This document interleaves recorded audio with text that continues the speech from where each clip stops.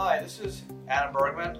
On today's Adam Talks, I'm going to be talking about Rothification, your 401k, and could it actually mean that you're going to save less for retirement? So there was actually an interesting article in the Wall Street Journal about the same issue. And I've talked about Rothification a lot. Rothification means essentially that the government at some point may force all of us to make our contributions to a 401k, i.e. an employer 401k plan, in Roth, meaning after tax. Now you may be asking yourself, why the heck would the government want to do that? It doesn't make sense, right? Why would they want us to have the potential to never pay tax on the income or gains from our Roth investments? A Roth IRA or Roth 401k means it's an after-tax account.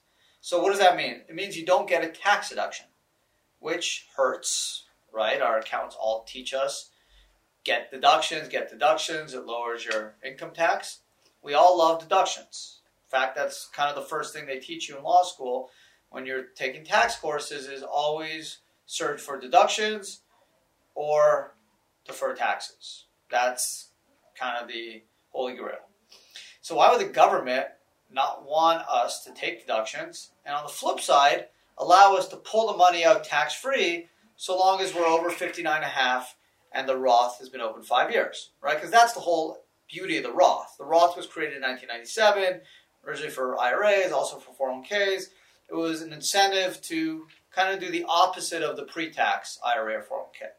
The pre-tax IRA or 401k, which originated back in the early 70s with ERISA, basically incentivized retirement account holders in two ways. Number one, tax deductions, right? You put $5,000 in an IRA or $5,000 in a 401k, you make $40,000, you pay tax on $35,000. Everyone wins. Well, we'll see. Maybe not everyone wins. Two, the second carrot they gave us is deferral. That money is going to grow without tax, which is called compounded interest, or eighth wonder of the world, according to Albert Einstein. And as your money grows without tax, it's going to grow a lot quicker than it would if you pay tax. And those two incentives, the goal was to help the American public save for retirement. And it worked. There's 50 million IRAs, $30 trillion in retirement. Most people's wealth are tied into the retirement account system, which is smart, right? Because why not save in a retirement vehicle that's built to generate wealth much quicker than if you did it in a regular taxable savings account? The Roth is the opposite. You don't get that tax deduction. So if you make $40,000, you put $5,000 into a Roth IRA or Roth 401k, you still pay tax on $40,000. Not great for us, but good for the government. The second advantage of the Roth is if you can keep that Roth open for at least 5 years and not take money out until you're at least 59 and a half, so 5 years and 59 and a half, you never pay tax on what you pull out. Good for us, maybe not so good for the government, right? Because they're not going to generate any tax revenue. But at this point, the government is more focused short term. Why? I'm going to throw some numbers at you. We are in a situation where the federal deficit has ballooned to more than $1 trillion in the current fiscal year. That's the current year. While the federal debt has hit $23 trillion. Okay? And according to the U.S. Treasury, we have an additional $43 trillion in Social Security underfunding. Okay, that's a lot of money we got to make up, and we got to find some place to grab it. And the retirement account world is one way they can grab it. So the thought and the thinking is that, hey, if we can stop people from making tax-deductible contributions to the 401k, we may be able to start pulling some money out and hopefully funding some of these shortfalls, whether it's Social Security or just fiscal deficits into our budget. That's one small source, but at least it's one step in the right direction from the government standpoint to satisfy or meet some of these funding detriments. So we're nowhere in that position now. There's been some chatter in the Obama administration about Rothification. It never made it into any legislation. There's been some chatter about it. But the idea is, hey, we are going to lose in 20, 30, or 40 years when the millennials or Generation Xers are pulling all that money out tax-free. But hey, we need to get to there. And we need to make sure that Social Security will be around by then. So we can't worry what's going to happen in 40 years. We've got to focus on what's going to happen now. And Rothification is one way the government may be able to secure some tax revenue and protect some tax revenue because they're going to eliminate tax deductions. And that's just one way maybe they'll be able to satisfy the deductions. So why will Rothification actually hurt the American worker?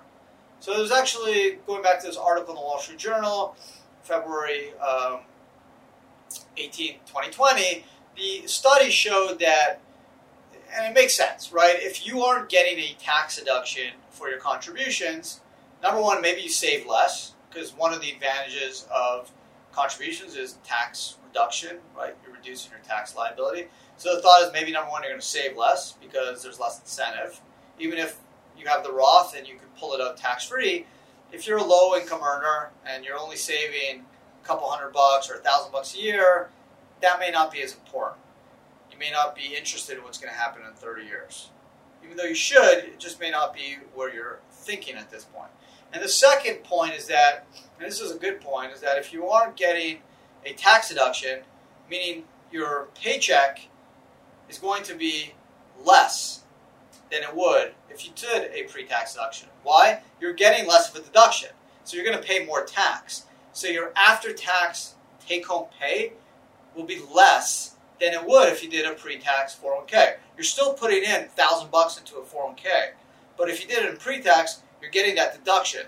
We will hopefully increase your refund and give you more after-tax pay to keep and spend and save, versus a Roth where it's just after tax. You're not getting the tax deduction. So the study showed that it may actually increase up to a year, if not more, of extra time that the American worker will have to work in order to put away the same amount of money.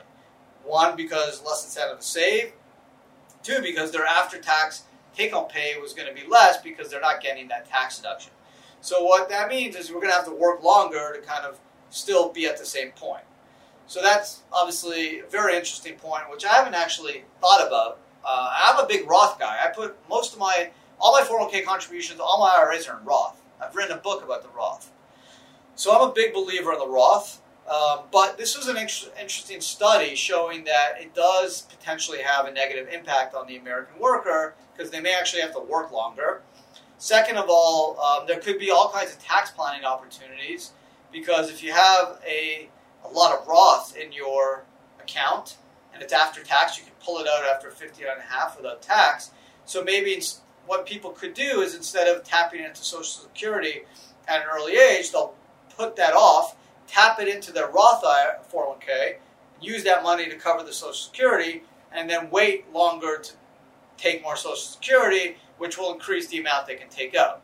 So this could negatively impact the government because maybe they'll have to come up with more Social Security benefits because people are waiting longer to tap into it, meaning they're going to get larger benefits because they're using some of that Roth as a way to kind of supplement the shortfall in Social Security and kind of play that game.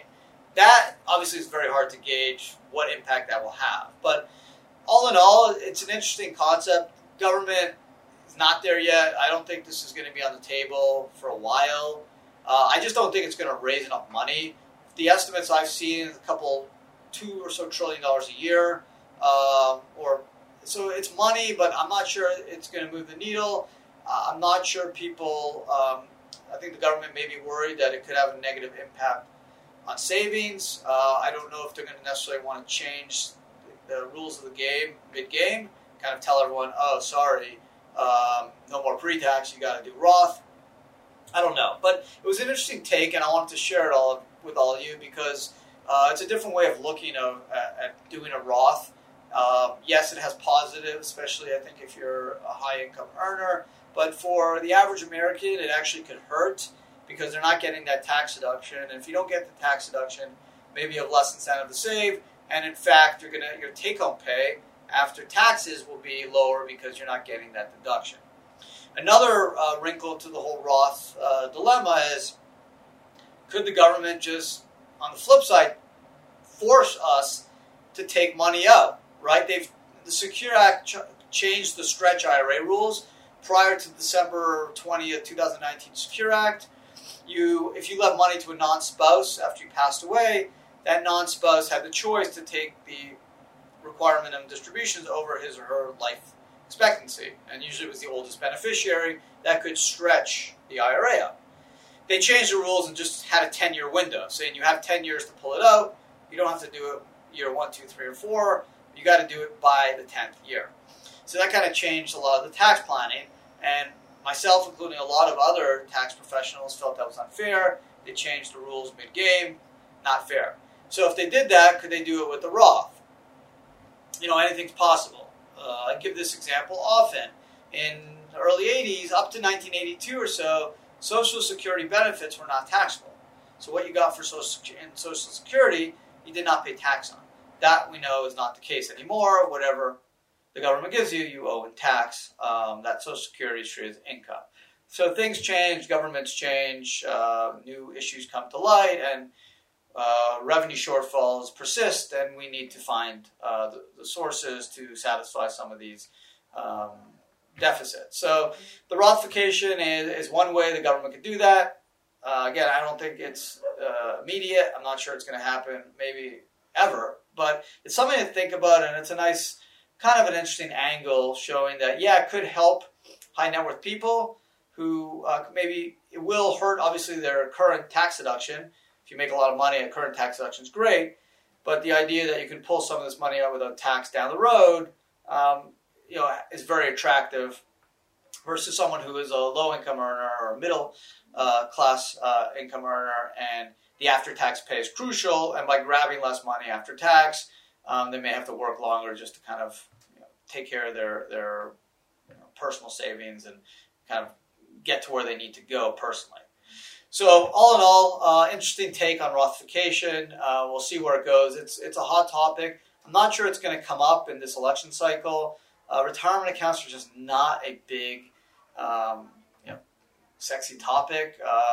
Bloomberg just came up with some language on what he was thinking or what he will do if he was president. In terms of retirement accounts, he announced that he would look into potentially some type of public system for people who don't have access to 401k plans at work. This is something that the Obama administration looked at. Not a novel idea, probably not going to go anywhere, but you're just not going to see retirement accounts as kind of a keynote issue for candidates. On the Republican side, President Trump just signed the Secure Act into law, so I think they're kind of done with retirement legislation for probably the next 4 years or so. So again, I don't think we'll see Rothification. I'm not sure it's going to generate enough money, and again, I think it's important for people to save, and I think they like giving people the option of pre-tax or Roth because the idea is it's an encouragement for the American public to save, which is obviously a very important policy initiative and really the main impetus behind our retirement system. Adam Bergman, IRA Financial. Hope you found the podcast helpful, insightful. Thanks for watching and listening. Please subscribe to our channel. It's a weekly podcast. And always love to hear and appreciate your comments. Thanks again, and until next time.